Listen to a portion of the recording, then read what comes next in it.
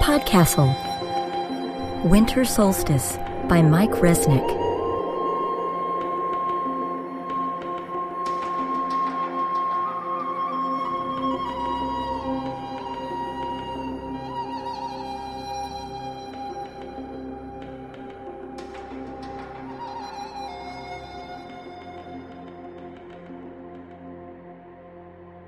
Hello, welcome to PodCastle. I'm Steve Ely.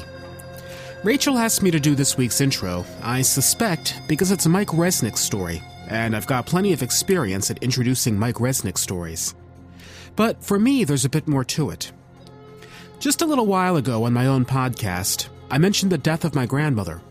I won't belabor that point again here.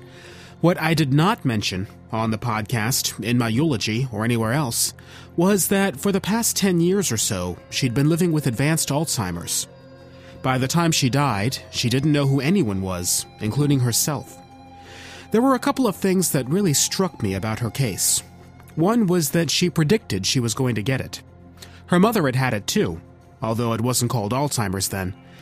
My grandmother worked as the town clerk until she was 78. She refused to retire on her own. She had told her children for decades, "When I'm too wacky to keep working," that was her word, wacky, "you tell me and I'll stop." They did, and she did.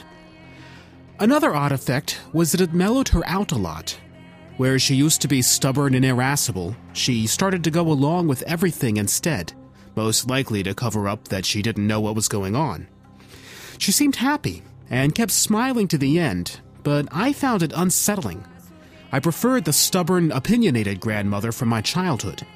It may have been selfish of me, but I wanted to hold on to my memories of who she was, over and above who she had become. Alzheimer's is a wicked disease, partly because it's so often harder on the people around the patient than the patient herself. We lose people without fully losing them, without having the distance to grieve for them. And we're reminded how fragile we are ourselves. Our identities are our memories. The thought of losing them is legitimately, and I think rationally, terrifying. That my grandmother faced it with dignity and kept her cheer is one of the greatest examples of courage I can think of. I don't know if I could do the same. I wouldn't think it was possible if I hadn't seen it. This week's story is Winter Solstice by Mike Resnick. Mr. Resnick is first on the Locust list of all-time award winners in short fiction. He's won the Hugo Award 5 times, and has received many other honors worldwide. He's currently the executive editor for Bane's Universe, and his latest novel is the noir detective fantasy Stalking the Vampire from Pyre. This story first appeared in F&SF in 1991. The story is narrated by C.G. First, a 2005 graduate of Clarion West. His first published story will be coming soon in Weird Tales. And now, here's our story. Winter Solstice by Mike Resnick. It is not easy to live backwards in time, even when you are Merlin the Magnificent. You would think it would be otherwise, that you would remember all the wonders of the future, but those memories grow dim and fade more quickly than you might suppose. I know that Galahad will win his duel tomorrow, but already the name of his son has left me. In fact, does he even have a son?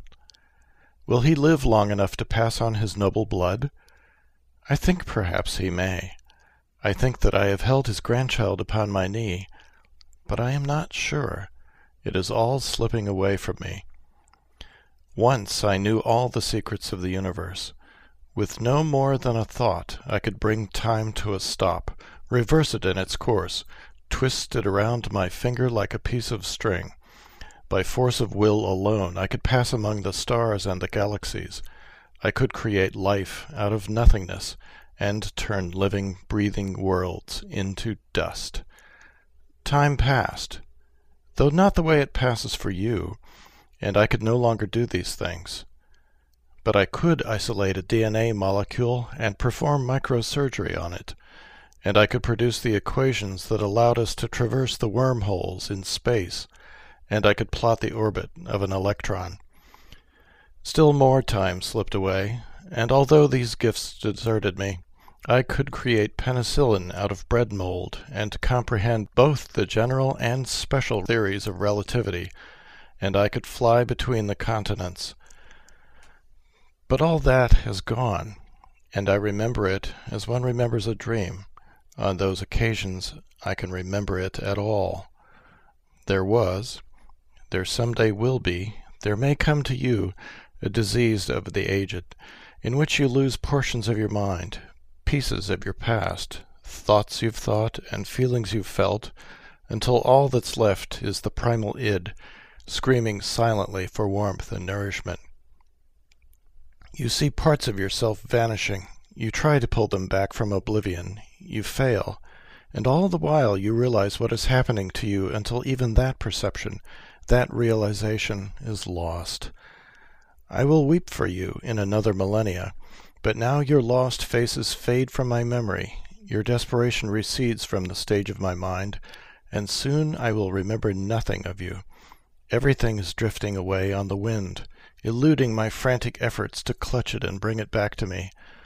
I am writing this down so that someday someone, possibly even you, will read it and will know that I was a good and moral man, that I did my best under circumstances that a more compassionate God might not have forced upon me, that even as events and places slipped away from me, I did not shirk my duties. I served my people as best I could. They come to me, my people, and they say, "It hurts, Merlin." They say, "Cast a spell and make the pain go away." They say, "My baby burns with fever, and my milk has dried up." "Do something, Merlin," they say. "You are the greatest wizard in the kingdom, the greatest wizard who has ever lived. Surely you can do something." Even Arthur seeks me out. The war goes badly, he confides to me. The heathen fight against baptism. The knights have fallen to battling amongst themselves. He distrusts his queen. He reminds me that I am his personal wizard, that I am his most trusted friend, that it was I who taught him the secret of Excalibur. But that was many years ago, and of course I know nothing of it yet. I look at him thoughtfully, and though I know an Arthur who is bent with age and beaten down by the caprices of fate, an Arthur who has lost his Guinevere and his Round Table and all his dreams of Camelot, I can summon no compassion, no sympathy for this young man who is speaking to me. He is a stranger, as he will be yesterday, as he will be last week. An old woman comes to see me in the early afternoon. Her arm is torn and miscolored. The stench of it makes my eyes water. The flies are thick around her. "I cannot stand the pain any longer, Merlin," she weeps. "It is like childbirth, but it does not go away. You are my only hope, Merlin. Cast your mystic spell, charge me what you will, but make the pain cease." I look at her arm where the badger has ripped it with his claws, and I want to turn my head away and retch. I finally force myself to examine it.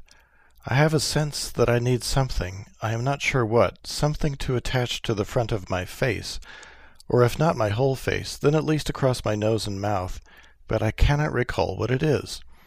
The arm is swollen to almost twice its normal size, and although the wound is halfway between her elbow and her shoulder, she shrieks in agony when I gently manipulate her fingers. I want to give her something for her pain.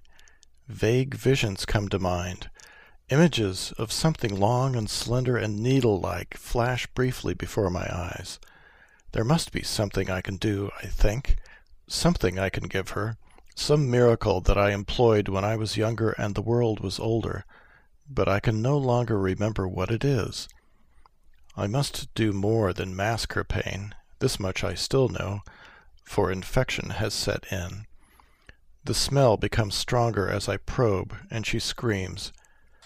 Gang, I think suddenly. The word for her condition begins with gang, but there is another syllable, and I cannot recall it. And even if I could recall it, I can no longer cure it. But she must have some surcease from her agony. She believes in my powers, and she is suffering, and my heart goes out to her. I mumble a chant, half whispering and half singing. She thinks I am calling up my ethereal servants from the netherworld, that I am bringing my magic to bear on the problem, and because she needs to believe in something, in anything, because she is suffering such agony, I do not tell her that what I am really saying is, God, just this one time, let me remember. Once, years, eons from now, I could have cured her. Give me back the knowledge, just for an hour, even for a minute. I did not ask to live backward in time, but it is my curse, and I have willingly borne it. But don't let this poor old woman die because of it. Let me cure her, and then you can ransack my mind and take back my memories. But God does not answer, and the woman keeps screaming, and finally I gently plaster mud on the wound to keep the flies away. There should be medicine, too. It comes in bottles. Bottles? Is that the right word? But I don't know how to make it. I don't even remember its color or shape or texture, and I give the woman a root, and mutter a spell over it, and tell her to sleep with it between her breasts, and to believe in its healing powers, and soon the pain will subside. She believes me. There is no earthly reason why she should, but I can see in her eyes that she does, and then she kisses my hands and presses the root to her bosom and wanders off, and somehow, for some reason, she does seem to be in less comfort, though the stench of the wound lingers long after she has gone. Then it is Lancelot's turn. Next week or next month he will slay the Black Knight, but first I must bless his sword. He talks of things we said to each other yesterday, things of which I have no recollection, and I think of things we will say to each other tomorrow. I stare into his dark brown eyes, for I alone know his secret, and I wonder if I should tell Arthur. I know they will fight a war over it, but I do not remember if I am the catalyst, or if Guinevere herself confesses her infidelities, and I can no longer recall the outcome. I concentrate and try to see the future, but all I see is a city of towering steel and glass structures, and I cannot see Arthur or Lancelot anywhere, and then the image vanishes, and I still do not know whether I am to go to Arthur with my secret knowledge, or keep my silence. I realize that it has all happened, that the Round Table and the knights and even Arthur will soon be dust, no matter what I say or do, but they are living forward in time, and this is of momentous import to them, even though I have watched it all pass and vanish before my eyes. Lancelot is speaking now, wondering about the strength of his faith, the purity of his virtue, filled with self-doubt. He is not afraid to die at the hands of the Black Knight, but he is afraid to face his God, if the reason for his death lies within himself. I continue to stare at him, this man who daily feels the bond of our friendship growing stronger, while I daily find that I know him less and less. And finally I lay a hand on his shoulder and assure him that he will be victorious, that I have had a vision of the Black Knight lying dead upon the field of battle as Lancelot raises his bloody sword in victorious triumph. "Are you sure, Merlin?" he asks doubtfully. I tell him that I am sure. I could tell him more. Tell him that I have seen the future, that I am losing it as quickly as I am learning the past, but he has problems of his own, and so, I realize, have I, for as I know less and less, I must pave the way for that youthful Merlin who will remember nothing at all. It is he that I must consider. I speak of him in the third person, for I know nothing of him, and he can barely remember me, nor will he know Arthur or Lancelot, or even the dark and twisted Modred. For as each of my days passes, and time continues to unwind, he will be less able to cope, less able to define even the problems he will face, let alone the solutions. I must give him a weapon with which to defend himself, a weapon that he can use and manipulate, no matter how little he remembers of me, and the weapon I choose is superstition.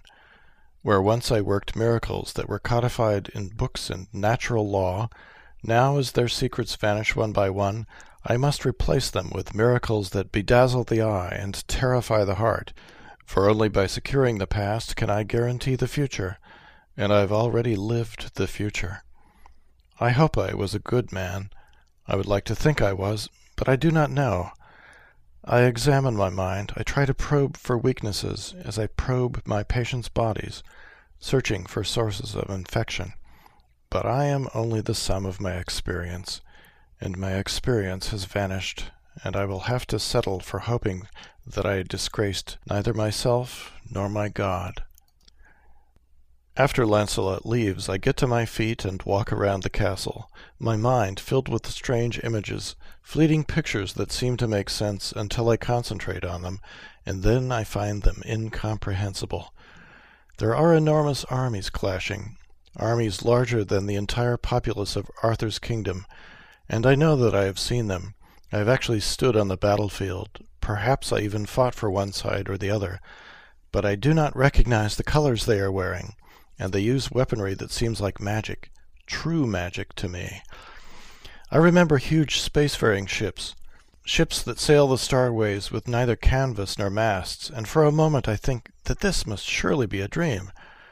And then I seem to find myself standing at a small window, gazing out at the stars as we rush by them, and I see the rocky surfaces and swirling colors of distant worlds, and then I am back in the castle, and I feel a tremendous sense of poignancy and loss, as if I know that even the dream will never visit me again.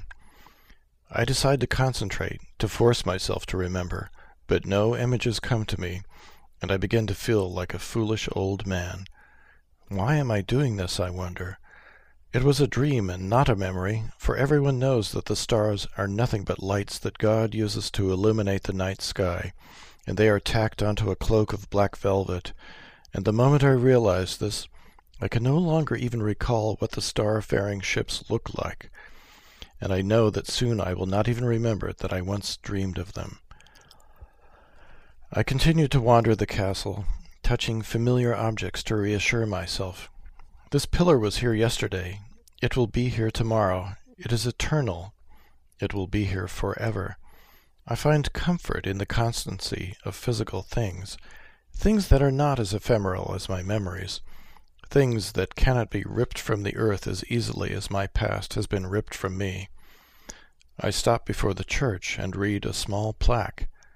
It is written in French, and it says that this church was something by Arthur, King of the Britons.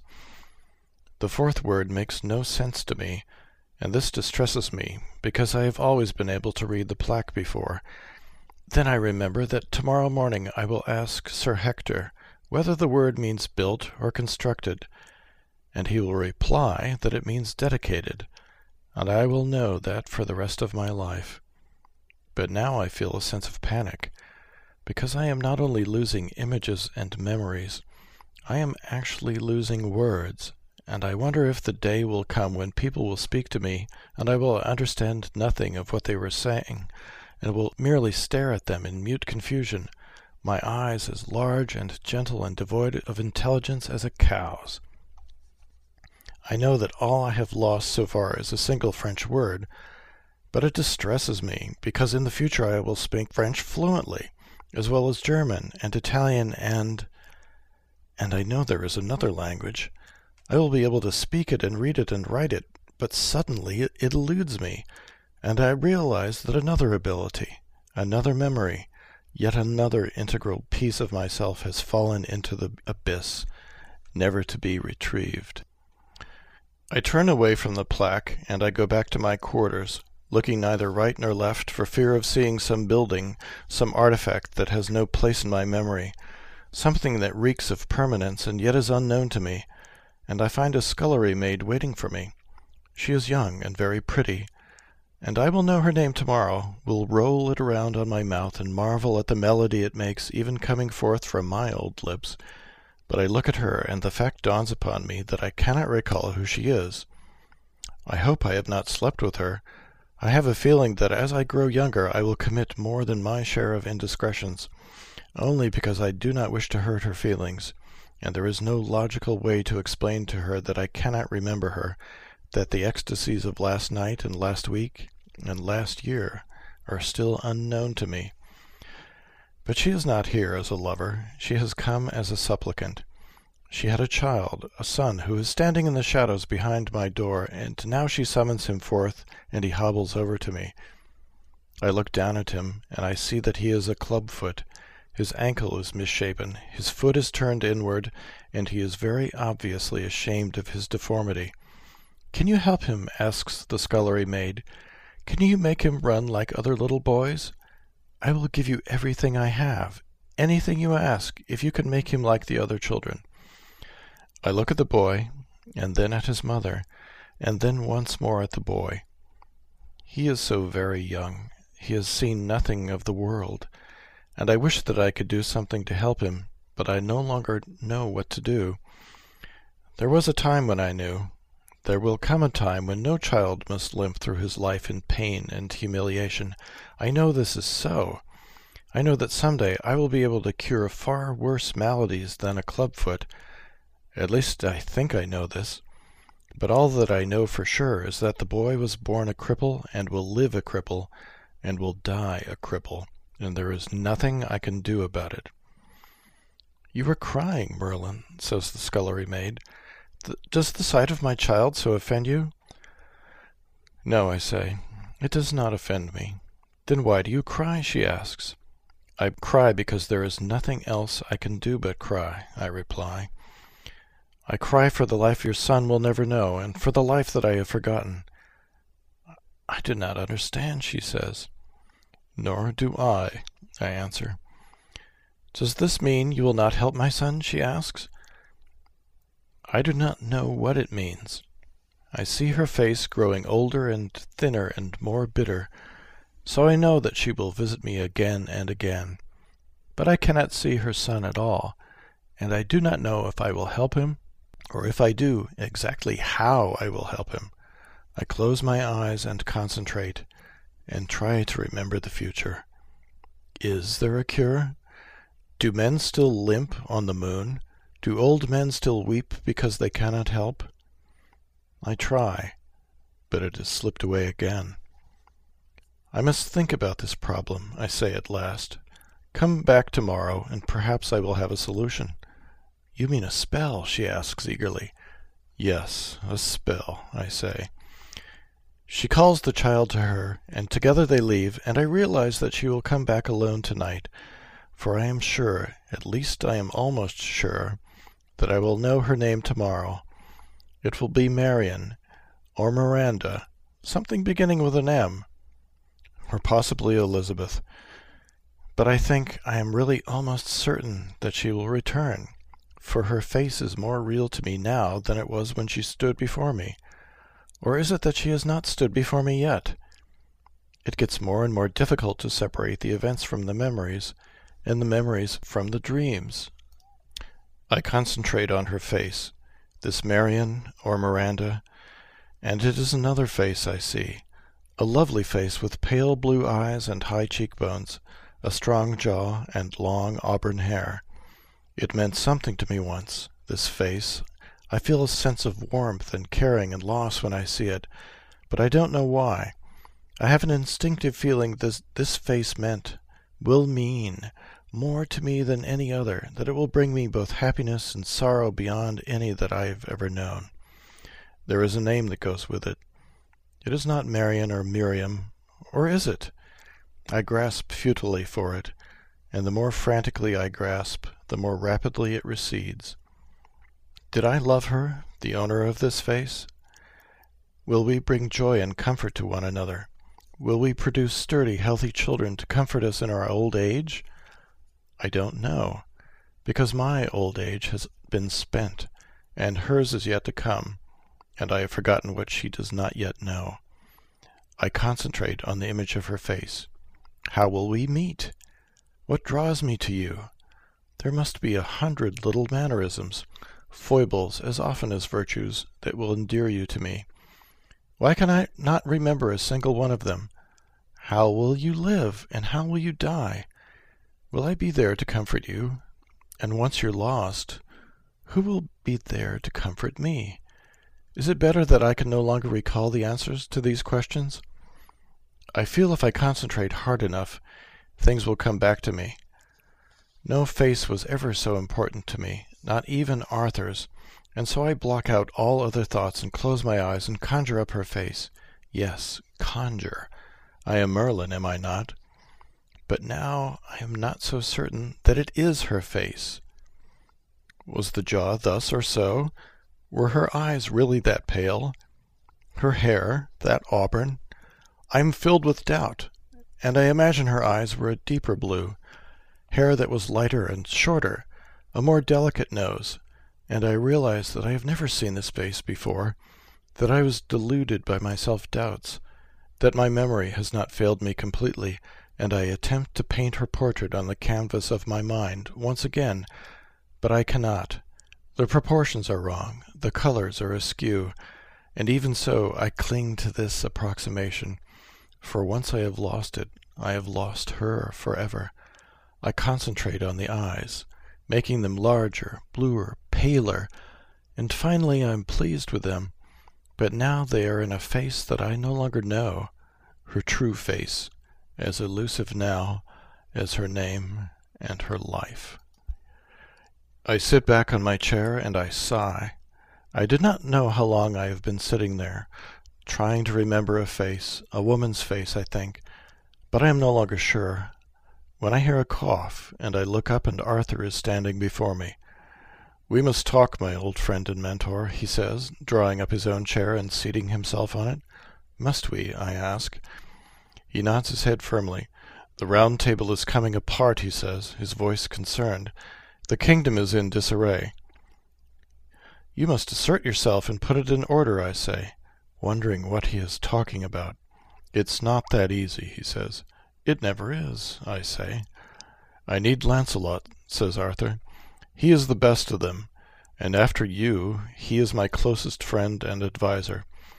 He thinks I don't know what he is doing, but I know, though I pretend not to." "What do you propose to do about it?" I ask. He turns to me, his eyes tortured. "I don't know," he says. "I love them both. I don't want to bring harm to them. But the important thing is not me or Lancelot or the Queen, but the round table. I built it to last for all eternity, and it must survive." "Nothing lasts for eternity," I say. "Ideals do," he replies with conviction. "There is good and there is evil, and those who believe in the good must stand up and be counted." "Isn't that what you have done?" I ask. "Yes," says Arthur, "but until now the choice was an easy one. Now I do not know which road to take. If I stop feigning ignorance, then I must kill Lancelot and burn the Queen at the stake, and this will surely destroy the round table." He pauses and looks at me. "Tell me the truth, Merlin," he says. "Would Lancelot be a better king than I?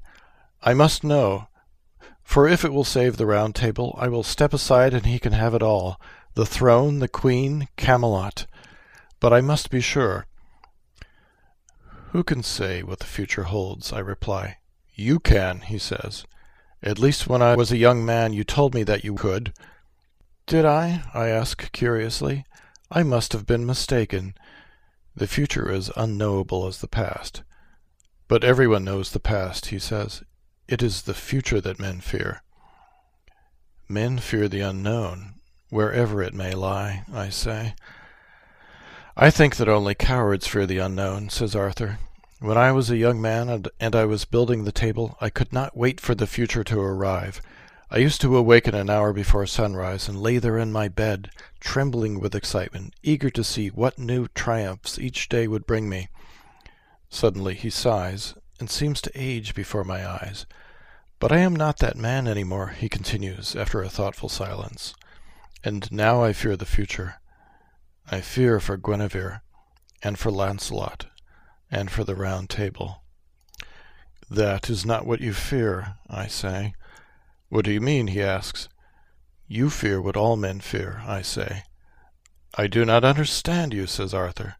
"Yes, you do," I reply, "and now you fear even to admit to your fears." He takes a deep breath and stares unblinking into my eyes, for he is truly a brave and honorable man. "All right," he says at last, "I fear for me." "That is only natural," I say. He shakes his head. "It does not feel natural, Merlin," he says. "Oh," I say. I have failed, Merlin, he continues. Everything is dissolving around me, the round table and the reasons for it. I have lived the best life I could, but evidently I did not live it well enough. Now all that is left to me is my death. He pauses uncomfortably, and I fear that I will die no better than I have lived. My heart goes out to him, this young man that I do not know but will know some day, and I lay a reassuring hand on his shoulder. I am a king, he continues, and if a king does nothing else, he must die well and nobly. You will die well, my lord, I say. Will I? He asks uncertainly. Will I die in battle, fighting for what I believe when all others have left my side?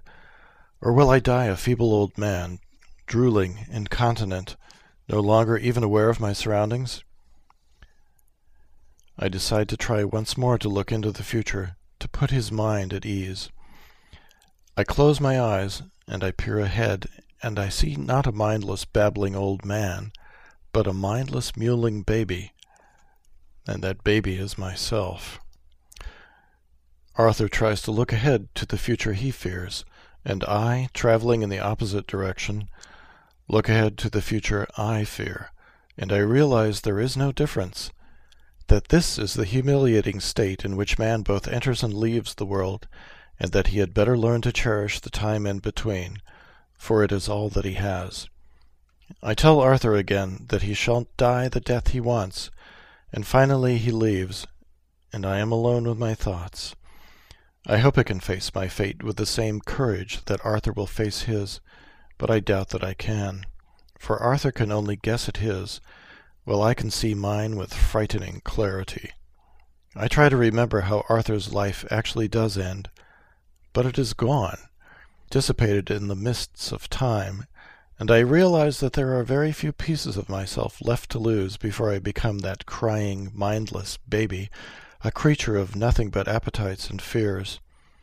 It is not the end that disturbs me, but the knowledge of the end, the terrible awareness of it happening to me while I watch helpless, almost an observer at the disintegration of whatever it is that has made me Merlin. A young man walks by my door and waves to me. I cannot recall ever seeing him before. Sir Pellinore stops to thank me. For what? I don't remember. It is almost dark. I am expecting someone. I think it is a woman. I can almost picture her face. I think I should tidy up the bedroom before she arrives, and I suddenly realize that I don't remember where the bedroom is. I must write this down while I still possess the gift of literacy. Everything is slipping away, drifting on the wind. Please, somebody, help me. I'm frightened.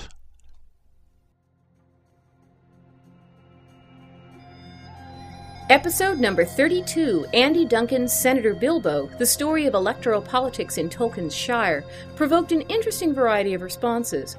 On the blog, David said, "A very appropriate story for the occasion. I found the senator's claim that it was the trolls whose brains had ossified especially funny given his behavior. Keep it coming." And Indigo observed, "I really felt a lot of sympathy for this guy. I mean, he comes from a time of war, where racism is a defense mechanism. He learned to act a certain way because his guardians wanted him to be safe.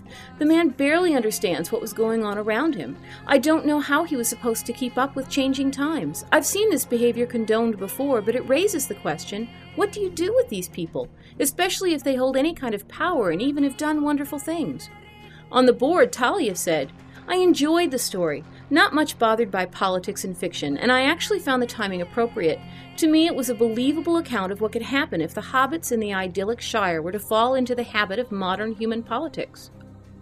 But a number of commenters felt the story disrespected Tolkien. Rios said, "I hate stories with political agendas, and I especially hate stories whose only purpose is their political agenda. Not only does it make for bad fiction, but it makes for poor political discourse as well. This story had no plot to speak of, a weak main character, and was a poor use of Tolkien's creation." And Hyperion said, "If Tolkien were alive today and read this story, I think he would be mortified." Corydon disagreed, saying, I found this story to be a loving, if irreverent, tribute to Tolkien. Come on over to forum.escapeartist.info and cast your vote.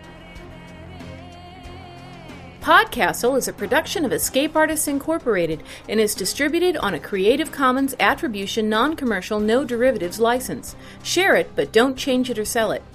Our theme music is by Shiva in Exile. You can find them at magnatune.com. You can discuss this episode of PodCastle or nearly anything else on our forums. Just visit forum.escapeartist.info. And if you like science fiction or horror, be sure to visit our sister podcasts, Escape Pod and Pseudopod. And if you enjoyed this episode, tell a friend, or post to your blog about it, or consider donating via the PayPal link on our site. Tennessee Williams said, Life is all memory, except for the one present moment that goes by you so quick you hardly catch it going.